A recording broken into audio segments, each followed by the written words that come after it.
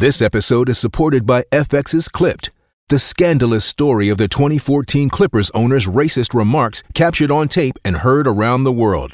The series charts the tape's impact on a dysfunctional basketball organization striving to win against their reputation as the most cursed team in the league. Starring Lawrence Fishburne, Jackie Weaver, Cleopatra Coleman, and Ed O'Neill.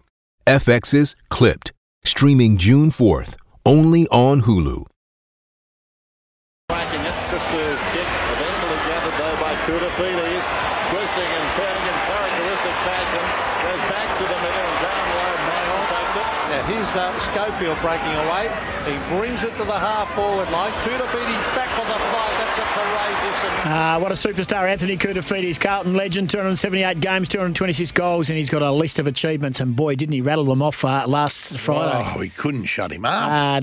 We're at the Claremont Football Club for the first Friday in September, and he was a superstar there, and he did a couple of other gigs, but more importantly... Yes, went home. He went on to get the job done. For the Ivanhoe 13s, he joins us right now. He's the coach. Kuda, appreciate your time. Morning, boys. I apologise if I spoke too much last week. Mate, you were brilliant. You absolutely brought the house down, Kuda. Looking forward to lunch with you on Friday. But how was your Sunday, mate? I know you're a bit toey. You were coaching your boys' team at Ivanhoe, and it was a big grand final. It really was. I was nervous. It was the first time I really actually coached the juniors, but it was a lot of fun. We got over the line, luckily, by 1 point. So you can imagine the celebration. It was actually 2 goals 7 to 3 goals 1. So all 2-7, 3-1 and 3/4 time. So it was 19 points each. And so luckily they started missing in the last quarter. We kicked 1 goal. And my son marked it right on the siren, so he threw the ball up in the air and everyone went absolutely crazy. He had friends from school there watching. So, as you know, boys, no matter what level you win grand finals, you never forget them. And those kids there to win by 1.2, though, they're just over the moon. Yeah, I've got one this weekend, and I've just got to sit at the other side of the ground and wear a mask so I can't yell and scream. Did you do what that notorious bad boy Matthew Lloyd did and get the players and all got on the sauce together and went out and broke all the rules? What rules did he break? I'm not sure either. I don't know, mate. I didn't have a drink with the boys. I'm coach under 13, so different level. Okay. I wouldn't even know myself if you're not allowed to have a drink with the young kids anymore. So I have no idea. So I don't know what Lloydie did wrong. But anyway, I'm sure he won't do it again. We learn from our mistakes, and we know Lloydie would never, ever do anything wrong. No. Hey, what coaching move did you pull? Give us one. Just give us one. What was the Koutoufides masterstroke in the Ivanhoe 13s? Mate, it was that nerve-wracking. There wasn't too many. I mean, if there was any, there was one of our guns who was playing at centre forward. We just threw him in the midfield for a little and then threw him back to centre forward and just to sort of break his tag a little. And that was the moment there in the last quarter where he was able to sneak a goal for us to really get us over the line. So we're very lucky. When we had the ball full back in our fullback, instead of kicking towards the boundary line with 2 minutes to go, he decided to kick it like to the edge of the square, straight to the opposition. Then he's kicked it in, he's marked it. I thought, okay, it's game over now. Luckily, he missed it, so you can imagine me.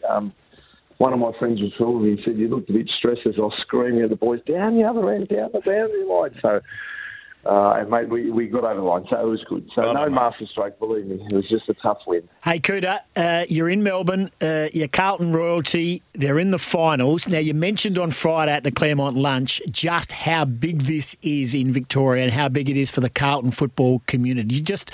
And the week off would have been very frustrating for Blues fans. They would have liked to get straight into it. So what's the build-up been like, and what's it like in Melbourne going into the final against Sydney on Friday night? Well, it's non-stop texting or phone calls or messages on social media from Carlton supporters. How do you think we're going to go? Look, they're excited. I've never seen them, obviously, for a long, long time. It's just been so hard for them. And I always think of how lucky I was when I walked into the football club throughout the 90s. I mean, there was premiership players everywhere. There was superstars. I mean, players that will be legends at that football club. So I was surrounded by that. But the guys that have come in the last 10 years have no idea about finals footy, which was really weird for me to think that way. But they finally get a little bit of experience this week. So, look, they've been through a lot. And I admire Clipper for what a wonderful leader he's been to that football club. And I think what he's had to go through to finally now play, his first finals footy, it's just been an absolute ripper for that football club. And I don't think he gets enough accolades for what he's done. I mean, I was, lucky. I had the greatest captain of all, and that was Stephen Kernahan. But he had a lot of lieutenants around, and things were going well at the football club. And we were playing finals almost every year. But for someone like Cripper, it's been a completely different scenario. So a true admiration for him.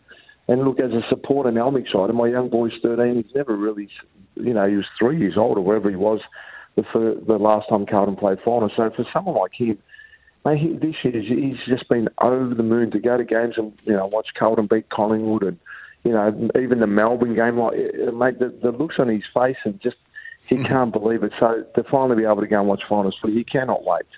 How good is footy? It's the best thing, especially when you're going with a young bloke and now a premiership player. He can tell the boys what it's all about. How many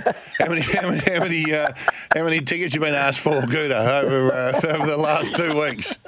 No different like the old days, Scotty. Don't worry about the big contracts I signed, mate. The amount of ethnics that call you up for free tickets that they don't want to pay. Yeah. I used to probably get 30 or 40 a week from the footy club, so we had that up.